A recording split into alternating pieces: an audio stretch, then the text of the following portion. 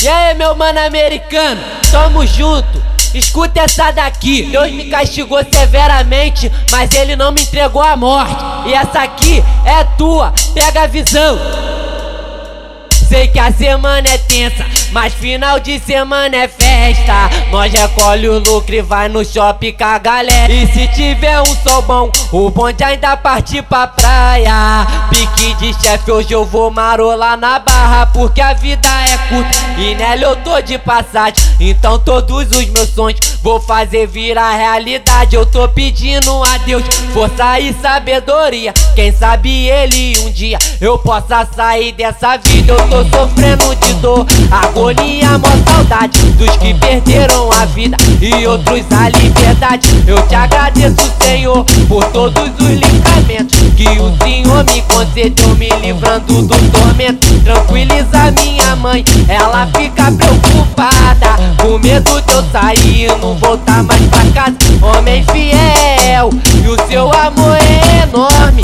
Meu Deus me castigou, mas não me entregou a morte. Homem fiel, e o seu amor é enorme. Meu Deus me castigou, mas não me entregou a morte. O pique é esse, e não adianta tentar se levantar contra nós, porque quem protege nós não cochila e nem dorme.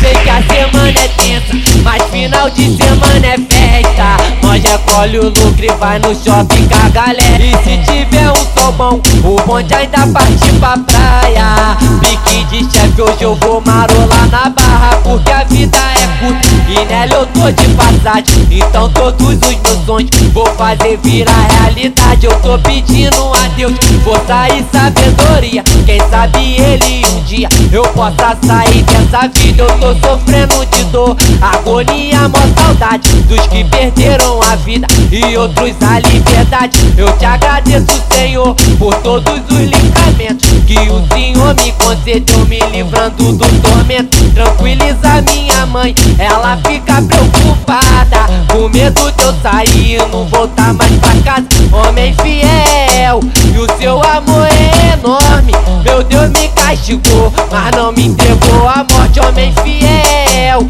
e o seu amor é enorme. Meu Deus me castigou, mas não me entregou a morte. O pique é esse, e não adianta tentar se levantar contra nós, porque quem protege nós não cochila e nem dorme.